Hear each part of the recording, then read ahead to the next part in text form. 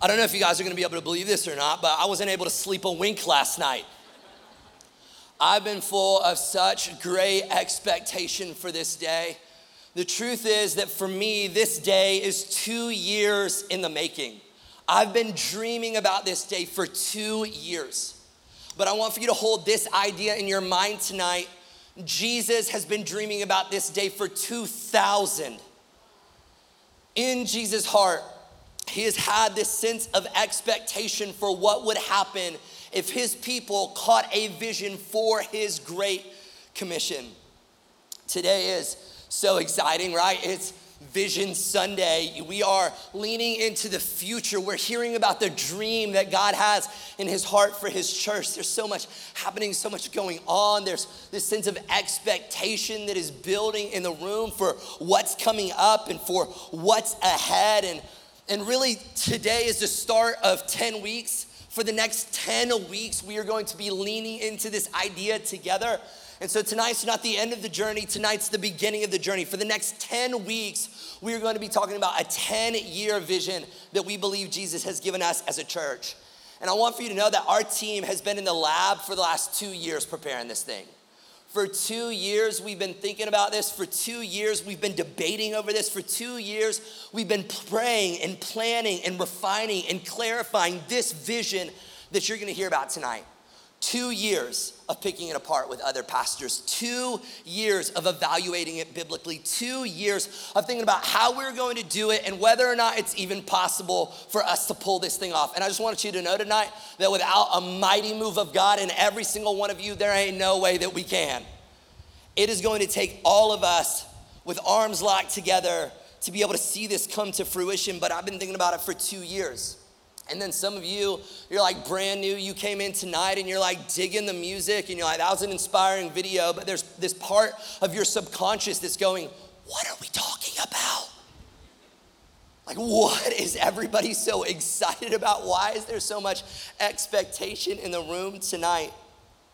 And what we're talking about tonight is not just a vision for our church, but a vision for your life. I want to give you tonight a vision for the way that you could spend the next 10 years of your life. I want to help you not be tossed to and fro by culture. I want to help you from wandering and meandering through this life with no direction and no anchor, no target, no goal, no vision. Because the truth is that every single day, there are a million different voices that are vying for our attention and our affection with every swipe and every scroll. There's somebody selling you a vision for your life. Somebody telling you that if you upgrade this or if you take this course that you'll be some social media influencer, and if you just subscribe for $9.99 then you'll be a millionaire next month.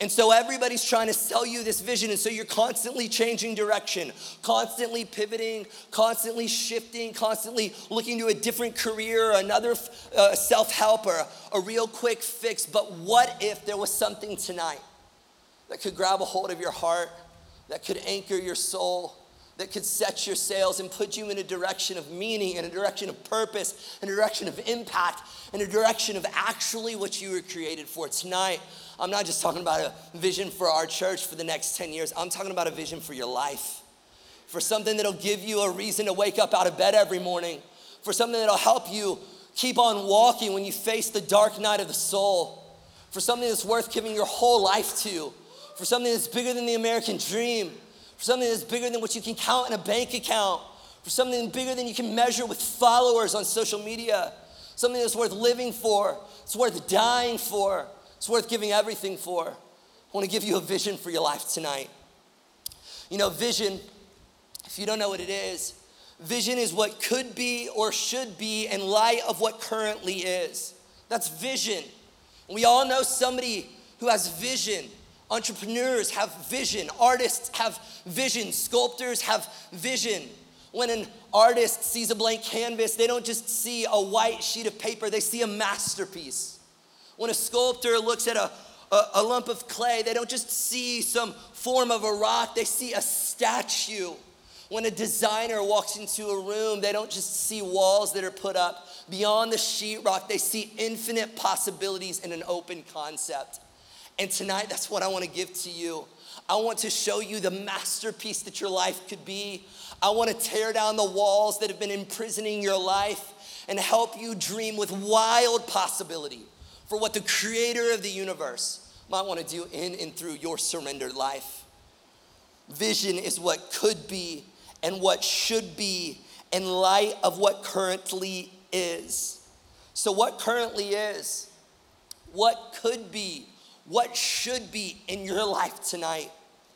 You know, in order for us to really cast a compelling vision, we need a compelling problem.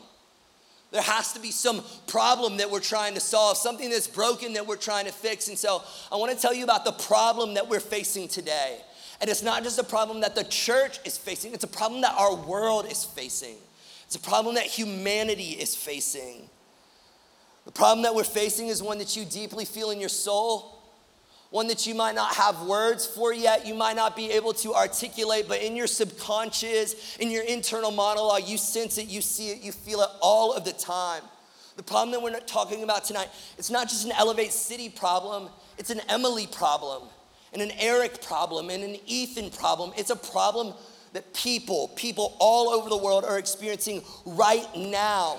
And you see it on the news, you see it on social, you see it, you hear about it when you're in the office or when you're at work or when you're talking with your friends, and you feel the pressure of it sitting on your chest as you're trying to fall asleep at night. The problem is that Christianity, as we practice it in the West, is failing. And as a result, the world is falling apart. Let me say that again so that it can pierce through your soul. The problem, the very clear problem that I see, and that I think at the end of the night you will too, is that Christianity, as we practice it in the West, is failing. And as a result, the world is falling apart. Do you know how Christianity was supposed to operate? Was this it? Was this God's grand vision for his church? People in rows singing songs. People showing up in buildings for a pep rally once a week and then just going on with the rest of their lives. Was that God's grand vision for his people, the church? Or was there something more? In Matthew chapter 28, Mike read it earlier, but let me tell you what Christianity is supposed to be. Jesus came to them. And this is Jesus coming to them after he has lived a life of perfection. He's fulfilled prophecy and done miracles. He's cast out demons. He's proved to be the Son of God. And he has died a vicarious death on a cross. He had his body ripped apart in front of the Roman Empire. He died as a sacrifice, as the Lamb of God for you and me to take away the sin of the world. He died in our place to get us back into a right relationship with God. If you don't know the story, it's called the gospel. It's the most beautiful story that's ever been told, and it's true. That you and I, we've been separated from our Creator, the maker of heaven and earth. He loves us, adores us, desperately wants a relationship with us. But in our sin, we rebelled against him, turned away from him, said, I will try life without you. I will pursue the things that you've created instead of walking in a relationship with my Creator. And that has sabotaged the human race. The reason that there are wars and that there's murders and that there's locks on doors and police officers and ambulances is because of this thing called sin. It ravages your life. And it's this lie. It's this cancer that makes its way inside of your mind that tells you that if you follow your heart, you'll find happiness. How's that going for you? We're a generation that has been raised by the Disney Channel that has followed our heart. You know what it's led to? Depression, anxiety, suicide. And so God, in his great mercy, while we were dead in sin, sent Jesus to make us alive in him. God made him who knew no sin to be sin for us, that in him we might become the righteousness of God, the great exchange. Jesus' righteousness for our sinfulness, so that we could step in and be heirs of God. And 2,000 years ago, 1,990 years ago, Jesus went to Calvary for you and me. And if you've never heard that, let me be the first person who tells you tonight, God died for you so that you could live with him. It's the offer of the gospel, and it's free, it's grace.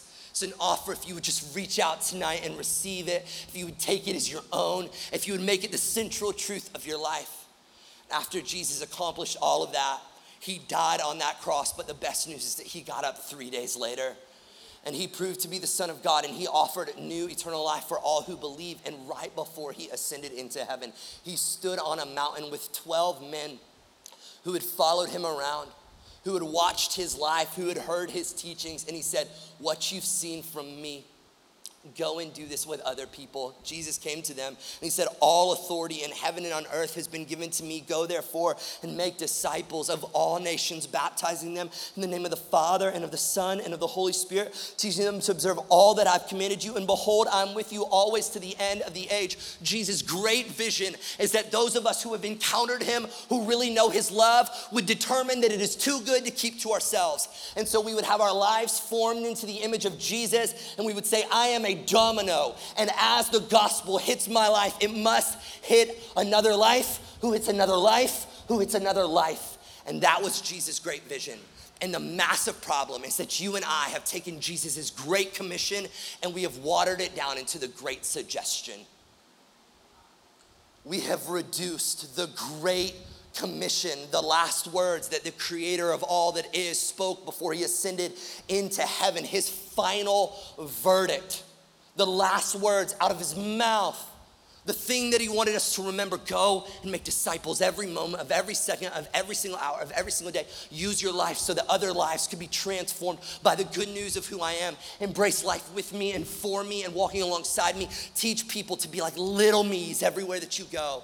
It's not just a Sunday thing, it's an everyday thing. And you and I have taken that great commission and we have turned it into the great suggestion. And do you know why this is such a big problem?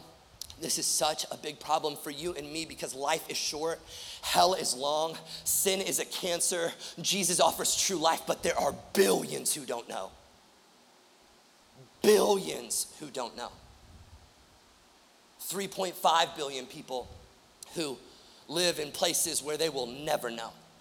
No access to the gospel, no Bible, no church, no Jesus follower, no one to tell them. They've never even heard about the one name that is above every name, and they never will. They will be born, live, and to die in their sin because no one is going to tell them. Because you and I, we have reduced the Great Commission into the Great Suggestion, and I just wonder what is going to happen on that day when the last thing that he told us is the first thing that he wants to talk to us about. What's gonna happen when we stand before him and he looks, he rolls the tape at what you and I did with our 80 years on this planet, and we've gotta make sense of it in light of these words that he's told us. But you know, it's not just a problem about that day that we stand before him, it's costing you real life, eternal life, true life right now. You see, when we reduce down the Great Commission to the Great Suggestion and we just go through the motions of playing the game of church and not really engaging with Jesus in this call of discipleship, you are emptying yourself of the greatest adventure that you could ever know. You see, when Jesus invited these young boys, these young Jewish boys to come and to follow him in Matthew chapter 4, he said, follow me and I will make you fishers of men. And that invitation speaks to the two longings in every human heart. You feel it and I feel it. It's aching in your heart right now. Do you know what the two longings that you're wrestling with all the time? The two questions that you're trying to answer with every outfit change and every job change and every upgrade and every post, every selfie, every relationship, every posture, everything that you say to try to sound smart or look cool or fit in. Do you know the two questions you're trying to answer? Every scroll through a job board, every time you try to impress someone, do you know what you're trying to answer? You're trying to answer these two questions. Who am I? Who in the world am I? What makes me, me? Where does my identity come from? I don't know who I am, so I'm just looking for everybody or anyone to tell me who I am. And then the second question is this: why do I exist? Why am I here on planet Earth? Am I just here to make money? Am I just here to take up oxygen? Am I just here to go through the motions of life? Or am I here for something more? And Jesus says, come follow me. You can be my disciple, my son, you can be a part, my daughter, you can be a part of my family, and I will make you fishers of people. I will show you the reason that you exist, to introduce people to my love. And you and I miss out on the adventure of a lifetime. Think about what happened to these young boys. These young boys who would have lived their entire life in the same town of Galilee. They would have worked the same docks and stood on the same boats and cast the same lines. They would be in the same food and heard the same stories and sang the same songs with their parents all the days of their life. But they sign up to follow Jesus, and their feet start to walk in the dust of their rabbi, doing what he did, living how he lived, loving who he loved. And it takes them to the ends of the earth. They leave the middle of nowhere and they go everywhere, all over the planet on the adventure of a lifetime. See water get turned into a wine. See a little Lunchable feed 5,000 people. They see dead people get up out of the grave and walk. And they see somebody who died on Calvary resurrect from the grave. All because they said yes to this invitation of stepping into the Great Commission. So tonight, I wonder if you understand the devastating effect that us acting like Jesus' Great Commission is just a great suggestion is having on our world today. I want to show you a chart real quick that if you love Jesus, if you trust the Bible, if you believe in heaven and hell, then it should really break your heart. Check out this chart. So in 1939, Gallup, which is a massive surveying company, they started to measure church attendance. And you can see for roughly about 6 decades, the average amount of people in the United States of America who actively attended church was roughly 70% for 6 decades. But something happened in the year 2000. At the year 2000, it started to plummet at an alarming rate. And today, 47% of people in America are actively attending churches today. 47, for 6 decades, roughly 70%. And at the year 2000, it begins to drop, and today it is 47% in church. I want for you to know that happened on our watch. That happened while we were in the driver's seat. That happened while we were at the helm. That happened while we were on planet Earth. And I just feel this ache in my soul going, what's gonna happen when Jesus shows me this chart? He says, talk to me. What were we doing? What were we chasing? What was the focus? What was the purpose of your life? 40 million Americans have stopped attending church in the last 25 years. That's roughly 12% of the population. It represents the largest concentrated change in church attendance in American history. I told you a couple of weeks ago that a conventional, comfortable American Christianity is failing, and I was gonna show you charts and graphs to prove it. There's your chart. It's not working. We're going in the wrong direction. In case that doesn't feel urgent enough, let me help you. In 1972, 90% of the population identified as Christian. In 2020, it was down to 64%. So I get that just because someone goes to church doesn't make them a Christian. But you know what I know is true? Nobody who doesn't identify as a Christian actually is one. And so there's a massive drop of even those who would say that they're Christians. That is declining at an alarming rate. 4 out of 5 Americans do not believe that the Bible is the literal word of God. 96% of Christians have never shared their faith with another individual. Because you and I turn the Great Commission into the Great Suggestion. There's a meme that's going around right now that I absolutely love. It says, if Paul was writing to the American church, you and I would be getting a letter. I just wonder what's gonna happen when the last thing Jesus told us is the first thing that Jesus wants to talk to us about. Okay, maybe that's not creating enough urgency in you, so don't worry, I've got another chart. Pew Research created 4 statistical projection models. You'll see them up there on the screen, and in every single one of them, the amount of people in America who are unaffiliated with religion exceeded the number of Christians by the year 2070 in every single projection. So look right at me. You feel like a minority right now, you just wait. You feel like your understanding of truth and sex and politics and right and wrong and justice and morality, you feel like you're in the minority right now, you just wait. Because I want for you to know a great majority of us, we're still gonna be alive when that's happening. You're not gonna be the majority, you're not gonna be in the silent majority, you're going to be in the actual minority. Now, you may be going, okay, Joe, you're talking a lot about church attendance and like these like Christian things. I don't even know if I'm a Christian. Like, why should I care about that tonight? I don't even know if I believe in any of this stuff. Why does this matter to me? Oh, let me show you. So I just want for you to remember that chart that was dropping like this with church attendance. Around the year, from 1939 till 2000 holds pretty steady, and then just massive drop at the year 2000. You remember that? Now, let me show you this other chart, which is a chart of depression in the United States of America. Oh, what a coincidence. The chart is going in the opposite direction. So let me just give you some statistics that kind of back this up and that articulate this big idea right here. In America, depression rates since the year 2000 have increased by 60%. Antidepressant use has increased by 35% in just the last 6 years. The suicide rate has gone up by 60% in youth and young adults. Do you have a vision for it? As discipleship goes down, everything else that's broken goes up. Because you and I have taken Jesus' great commission and we've turned it into the great suggestion. So faith has become shallow, truth has become relative. We're overly sexualized, completely distracted, totally anxious, bored out of our minds, and entertaining ourselves to death. Well, now that I've got you all totally bummed out on a Vision Sunday, where do we go from here? What's the 10-year vision?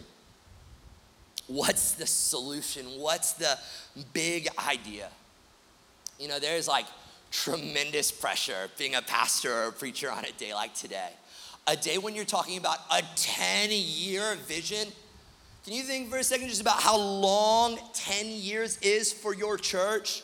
Like I started thinking about it. In 10 years from now, my wife Kayla and I will have been married for over 20 years, which means we'll likely look like this. Which, baby girl, if that's how you age, I'm in luck, okay? You are in trouble, but I am in luck if that's how you age. But in 10 years, that's just wild for me to think. I mean, we're high school sweethearts, but in 10 years, we'll be married more than 20 years. Started thinking about this. In 10 years, my 6-year-old will be 16 and driving. Her feet can't even touch the ground. But you can kind of see in her face that I'm in trouble when they can.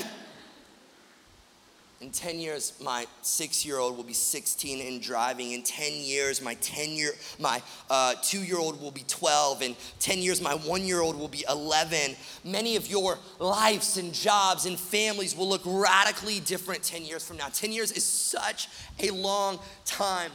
But it's not just because of how long 10 years is that I feel pressure casting a 10-year vision for today. It's because of how much changes in 10 years.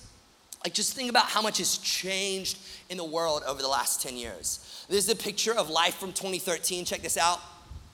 If you can just remember back to life in 2013, let's hop in the DeLorean, go back to that time, remember the days.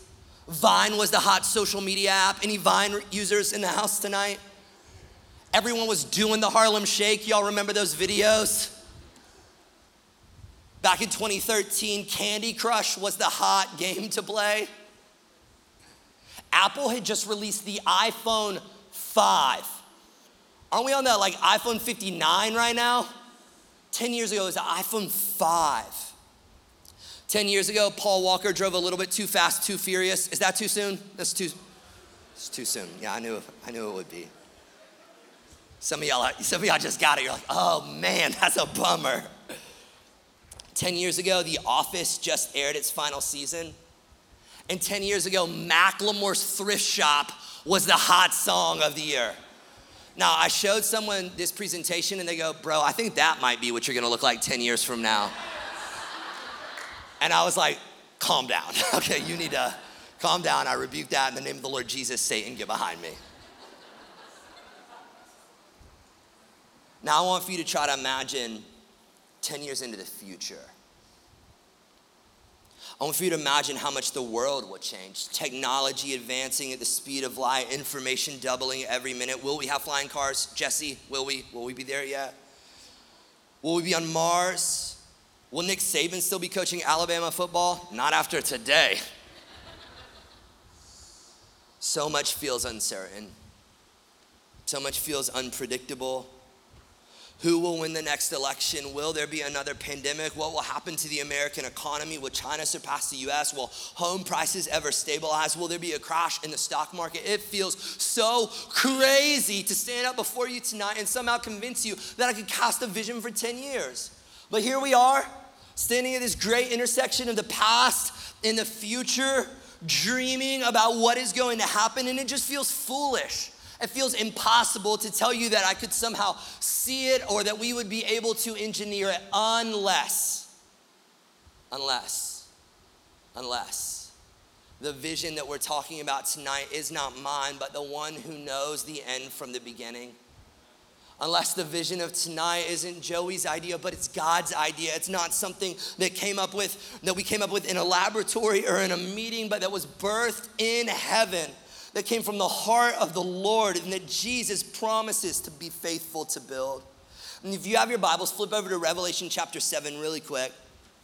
I want to take you to the end of the story, and then I want to go back to the beginning of the story, and then I want to position us in the middle of the story, right where we are tonight, to see that the dream in God's heart from the very beginning all the way to the end has been for us to be this kind of movement. In Revelation 7, someone asks John the Apostle a question that I want to ask you tonight. Revelation chapter 7, verse 9. After this I looked, and there before me was a great multitude that no one could count, from every nation, tribe, people, and language, standing before the throne and before the Lamb. That is where all of human history is headed. I just want for you to know, we know the end of the story. In the end, Jesus is going to win. There's so much that's going to happen in between, but we know that that's where all of human history is headed. And there's going to be this great throne, and there are going to be multitudes from every tribe, every tongue, every nation, every people group who've seen it, who've caught a vision. For Jesus is my one obsession. He is so beautiful, so worthy, so totally worth giving the whole of my life for, and we're going to worship him for all of eternity. That is where all of human history is headed. Every false god will be made low, every lie will be revealed, every vain pursuit will be burned up, and unceasing worship will happen forever. Verse 9, they were wearing white robes and holding palm branches in their hands, and they cried out in a loud voice, salvation belongs to our God who sits on the throne and to the Lamb. All the angels were standing around the throne and around the elders and the four living creatures. They fell down on their faces before the throne and worshiped God, saying, amen. Praise and glory and wisdom and thanks and honor and power and strength be to our God forever and ever. Amen. Now watch what happens next. Then one of the elders asked me, these in white robes, who are they? And where did they come from? That's the question. These in white robes, these from every tribe, every nation, every tongue, every people group, who are they? And where did they come from? How did we get from 12 Jewish boys on a mountain to people from every single nation? Who are they? And where did they come from?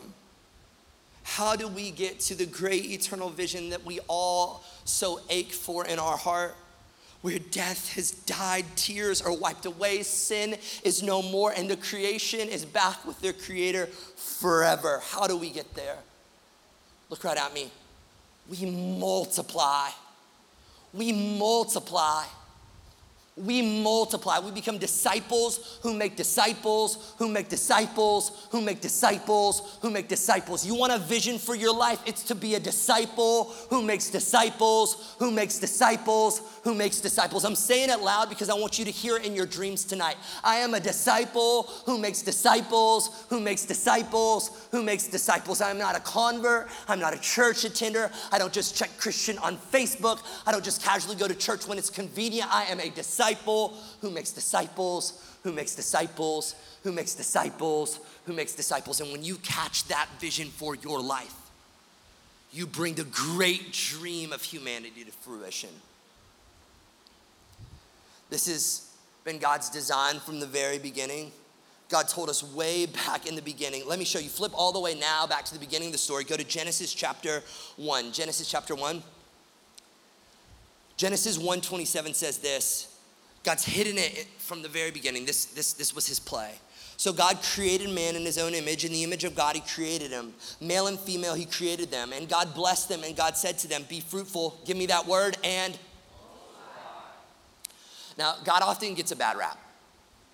In our modern context today, God gets such a bad rap. We all think that God's default answer is no. Fun, no. Progress, no. Happy time, no. Adventure, no. God gets such a bad rap. We just think that he's like the cosmic killjoy in the sky. Something fun, no. It's like literally like a little ounce of joy. Shut it down, Peter. But if you look at creation. If you look at the Genesis narrative, God's default answer is not no, it's yes. It's not stop, it's go. It's not pause, it's pursue. Go and multiply. Make disciples. Multiply. Fill this world with my image. Create these little image bearers that will reflect my glory to the rest of the world. And do you know what I just love? Like his original way of doing it was sex. Like how good is God? Like today, I'll be honest, it's a little watered down because today we like do it with like Bible studies and stuff. But originally, he was like, yeah, I want to multiply and I'm gonna make it like the best way possible. Like how good is God, okay? That was a weird little tangent, but I wanted to hide that in your mind real quick. The first thing that God said to us in Eden was not no, but yes. It wasn't stop, but go. It wasn't a parameter, it was a purpose. This is the design, this is God's heartbeat. No matter how bad things get, this is God's great dream for humanity. Not that we would keep things to ourselves and play it safe and be shy and hold it in and be casual, but that we would multiply, that we would populate, that we would spread. This has been his dream. No matter how bad things get, it's still this play. It doesn't matter what time in human history, technology, no technology, really sinful, really righteous. Lots of people following God, nobody following God. His vision is to multiply. So things get bad in the biblical narrative, right? Like bad, like really bad, like Noah bad. Days of Noah, everyone's wicked and evil bad. God's got to flood everyone and kill everyone bad. And yet, at the end of that story, do you know what God's play is? Genesis chapter 9, verse 1, and God blessed Noah and his sons and said to them, be fruitful, give me the word.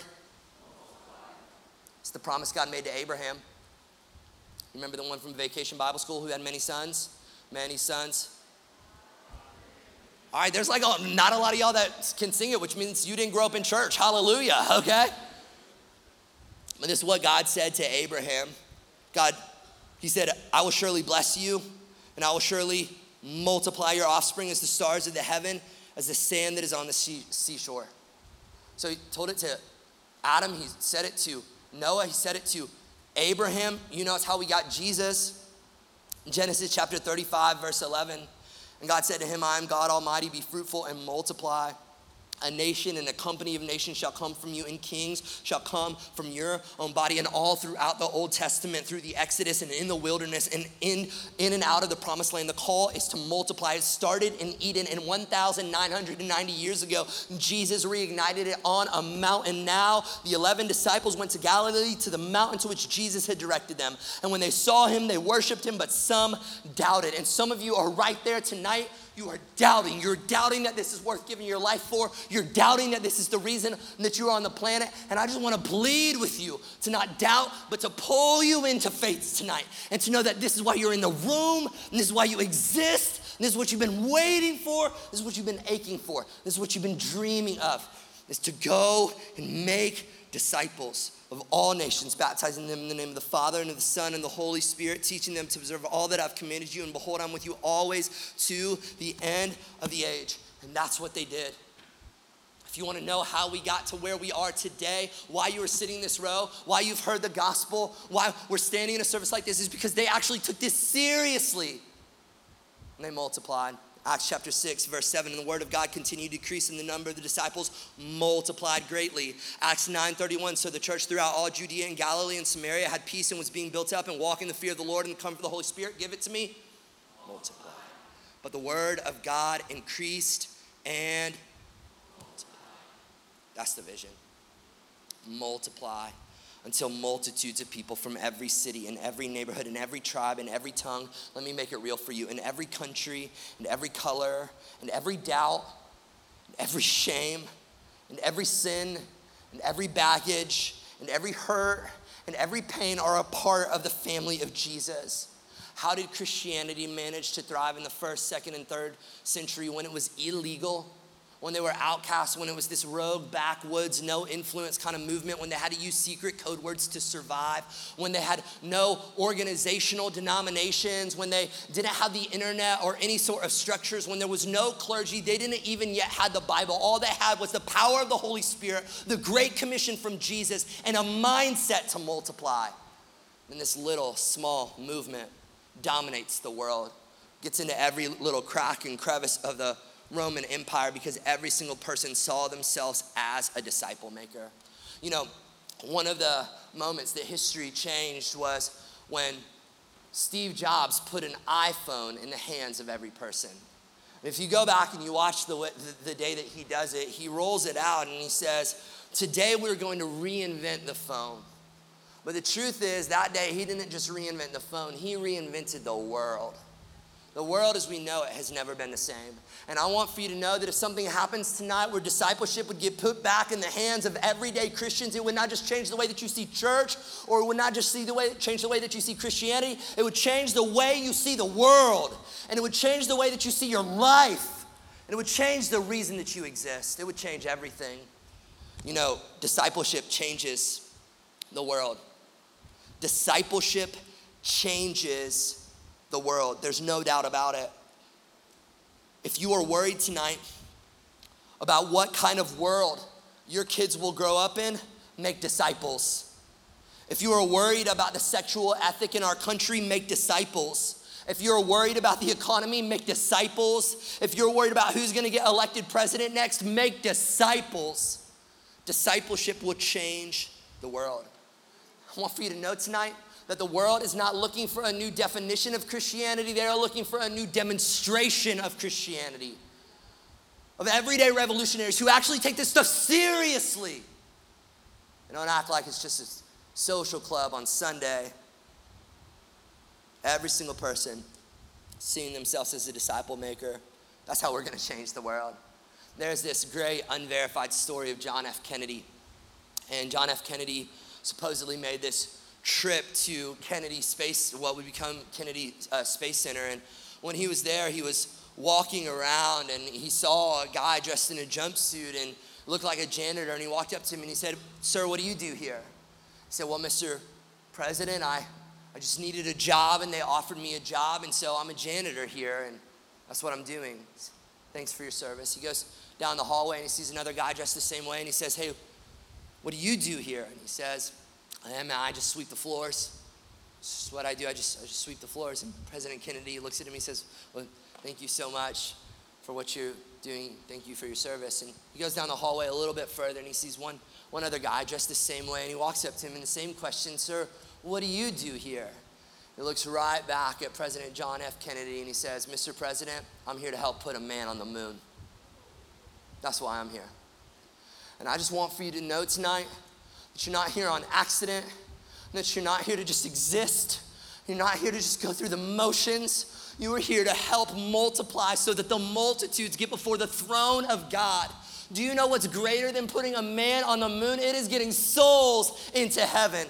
It is making sure that lost people get found, that blind people start to see, and that dead people start to come alive. That's what you're doing here. That's the reason that you're alive.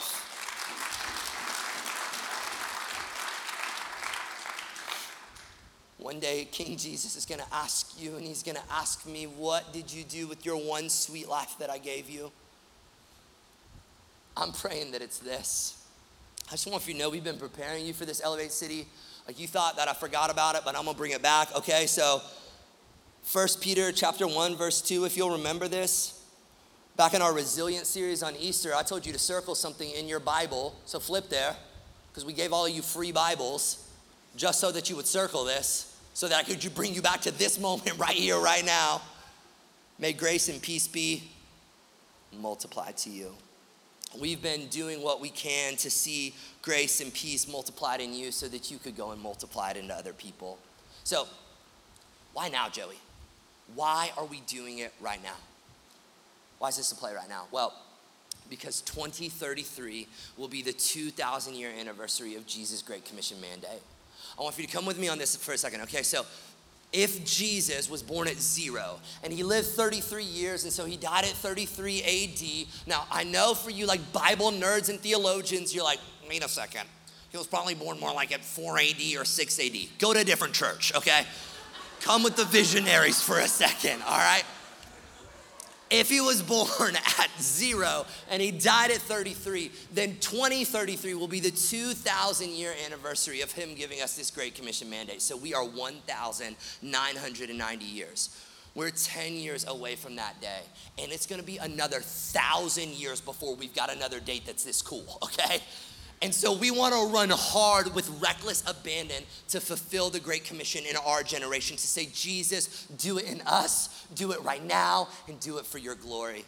So what is it? How are we going to do it? You guys want to see the vision? Watch this.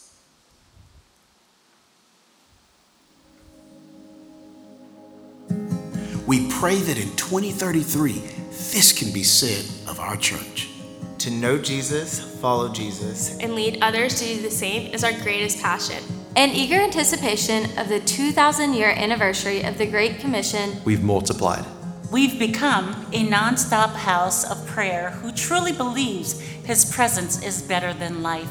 we've ignited a disciple-making movement with a culture of deep spiritual formation across every life stage that's full of grace and truth. Hoosier 3 is now common language.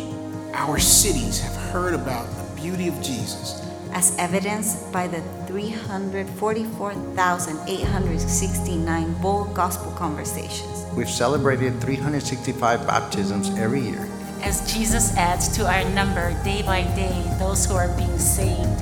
fully dependent on the Spirit of Jesus. Darkness is pushed back, And the kingdom of light is advancing. people are being loved, the poor are being served, And the prisoners are being set free in Jesus' name. We have gone to the nations. we've engaged 5 unreached people groups, And sent 100 mission trips around the world. We've impacted the NowGen with over 100,000 kids and students experiencing Jesus at camp. We've equipped the saints for ministry with over 100 future leaders trained through our leadership development program. We've become a movement of 10 campuses and church plants that are Jesus-centered, discipleship-driven, And transformation-focused houses of worship. And we've generously given whatever it takes to see Jesus' Great Commission realized. and live into a story way bigger than ourselves. We have songs that tell our story, some scars from the journey. But so much joy in our hearts because we know we know. We know We know We know Jesus is infinitely worth it.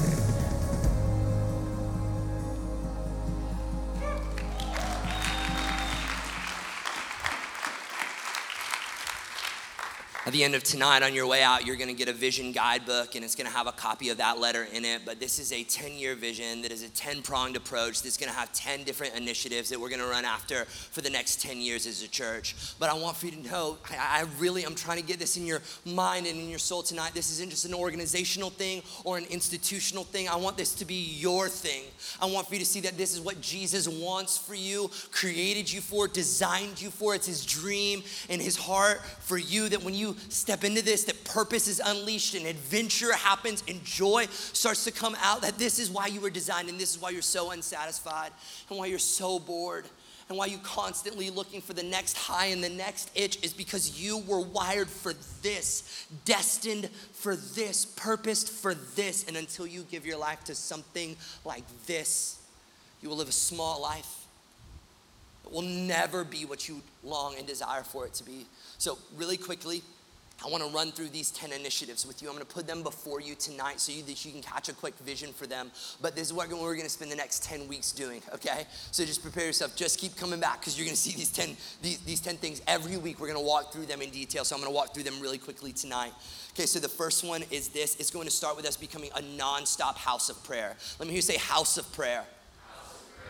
I'm determined to give my life over the next 10 years to convince you that Jesus' presence is better than life. I'm gonna teach you that the secret place is the most powerful place. That what happens when we pray is that God responds, that he hears the prayers of his people. Prayer is going to move from becoming an ethereal thing and an abstract thing to a concrete thing. Prayer is going to become a way of life. It is going to become powerful for us. And we're gonna see that as we pray, as we really unite to become a people, we're gonna pray like we've never prayed before. We're gonna become so serious about prayer. Prayer is going to become our native language, because prayer moves the heart of God. And as we do, we're gonna see God answer powerful prayers, prayers of healing, prayers of faith, prayers of expectation. It is going to be a phenomenal 10 years as we learn that his presence is truly better than life. Number 2 is we are going to start a multiplying movement of disciples, and we're gonna see 10,000 disciple makers trained through Equip X. Let me hear you say Equip X. What Equip X is going to be is Equip X is going to be a year-long spiritual formation journey. In January, we're going to launch this. How many of you have been through Equip? How many of you been through Equip? Come on. How many of you would say Equip has changed your life? Can you make some noise if Equip has changed the way that you see discipleship?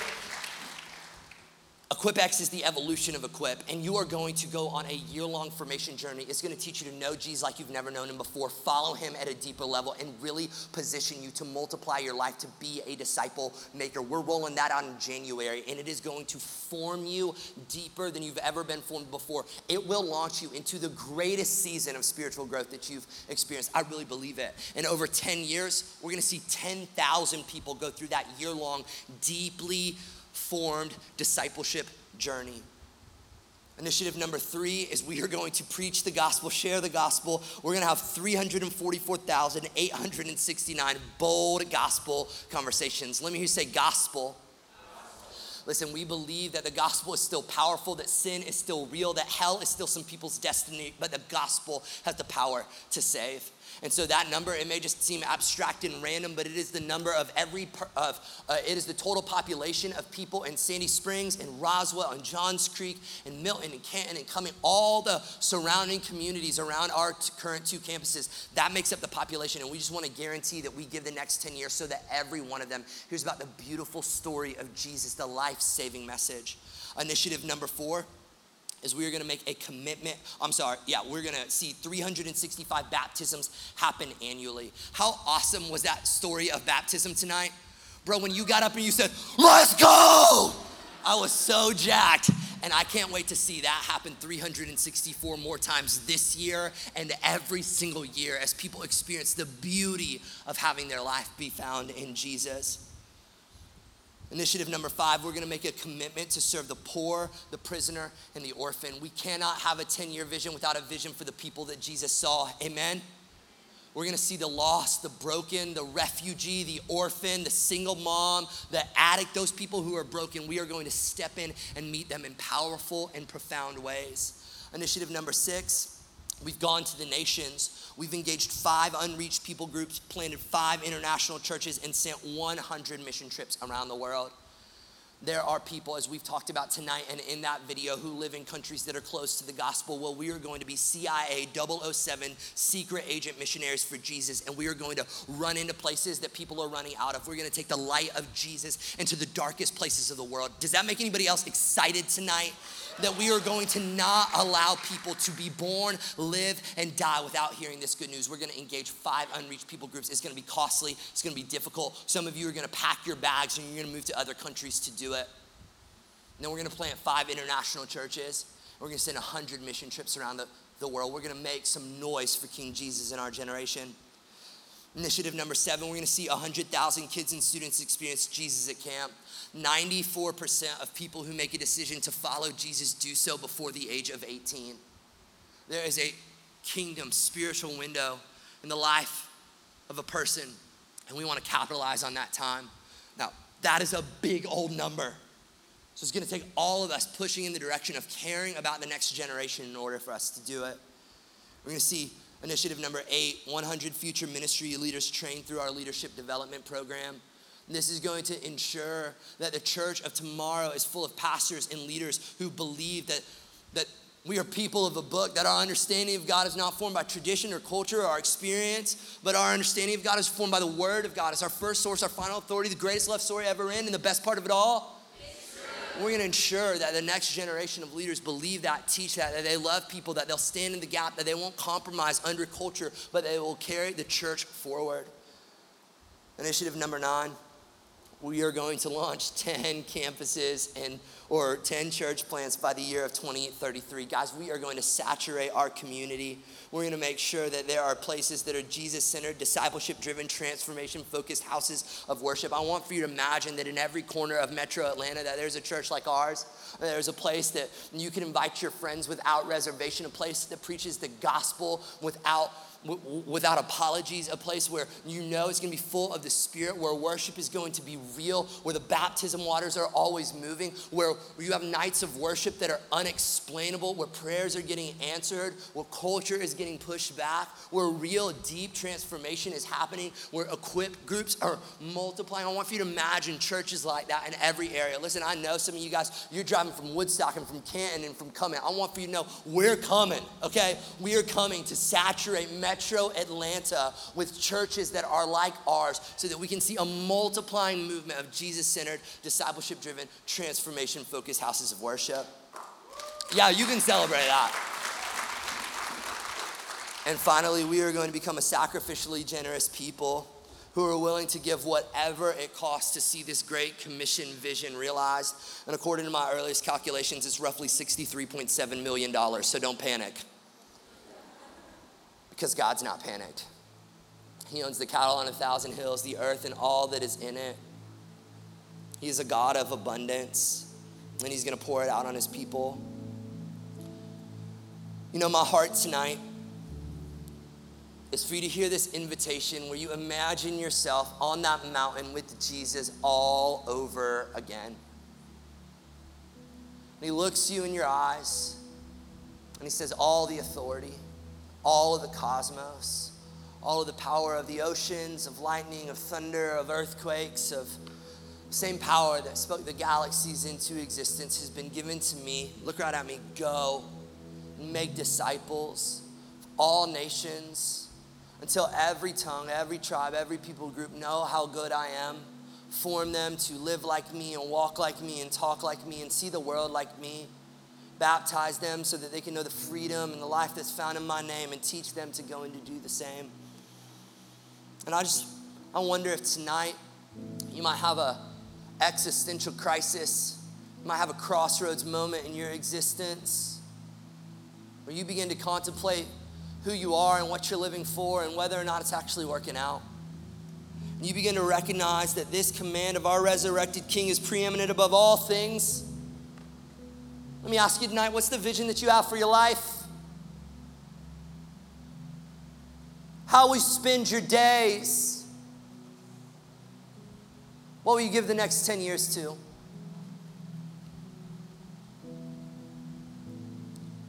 Dietrich Bonhoeffer was a pastor, he was a martyr, he was a spy, and he was a disciple maker in the 1930s.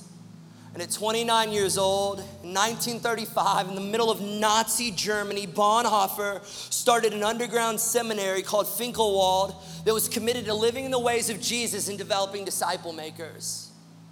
Dietrich led one of the greatest disciple-making movements of the last 100 years. Now I want for you to look. It's Dietrich right there in the middle. And look at him there with his ragtag group of disciples, a group of young people, their lives ahead of them, full of expectancy and hope that maybe God would do something through them and that maybe, just maybe, they'd change the world. In 2.5 years, 67 disciple makers graduated from Finkelwald before it was shut down by the Gestapo. After those 2.5 years, the disciples at Finkelwald were scattered all throughout Germany. For the next 10 years, until Dietrich's execution in 1945, Bonhoeffer worked tirelessly to track the whereabouts of these disciples. He continued to invest in them and to keep this circle informed on the whereabouts of their brotherhood. So Bonhoeffer turned to these circular letters that he would send out around, and it would pass from disciple to disciple to disciple. And what started with 67 over the course of these 10 years multiplied. Regardless of who they lost in the war or who gave their life as a martyr, this list multiplied and went from 67 to 77 to 87 to 97 to 107, 117, 127, 137, and 47, all the way up to 157 people on this list of disciple makers, all launched from this small group at Finkelwald. And of that 150, some were lost in the war as martyrs. Some started seminaries like Finkelwald. Some became pastors. Others carried on Bonhoeffer's legacy, and they wrote biographies about his life. Some of them captured the teachings of that time and they turned it into books like Life Together and The Cost of Discipleship, books that have literally sold millions upon millions of copies. It's literally touched the world, made disciples to the ends of the nations, all because of what started right here with this group of people at Finkelwald and their 10 years that they spent together. So I want for you to look at that picture and I want for you to study it and see what you see. I mean, I see in their faces joy and commitment. I see a sense of friendship and some sort of determination within them for what they will give their lives to and for who they will be. But do you know what else I see in that picture? Something that every single one of them have in common. They're all gone. They're gone. They've breathed their last breath and they're no longer walking on planet Earth. You see, 10 years to us feels like so long, but in the scope of eternity, it is but a blink of an eye. We have such a short window to fulfill the Great Commission in our generation. And so what story will we tell? I want to take a picture tonight.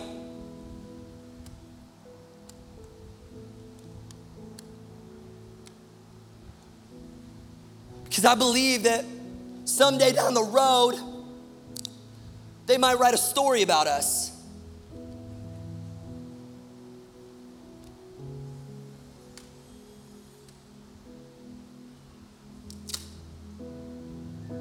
So there it is.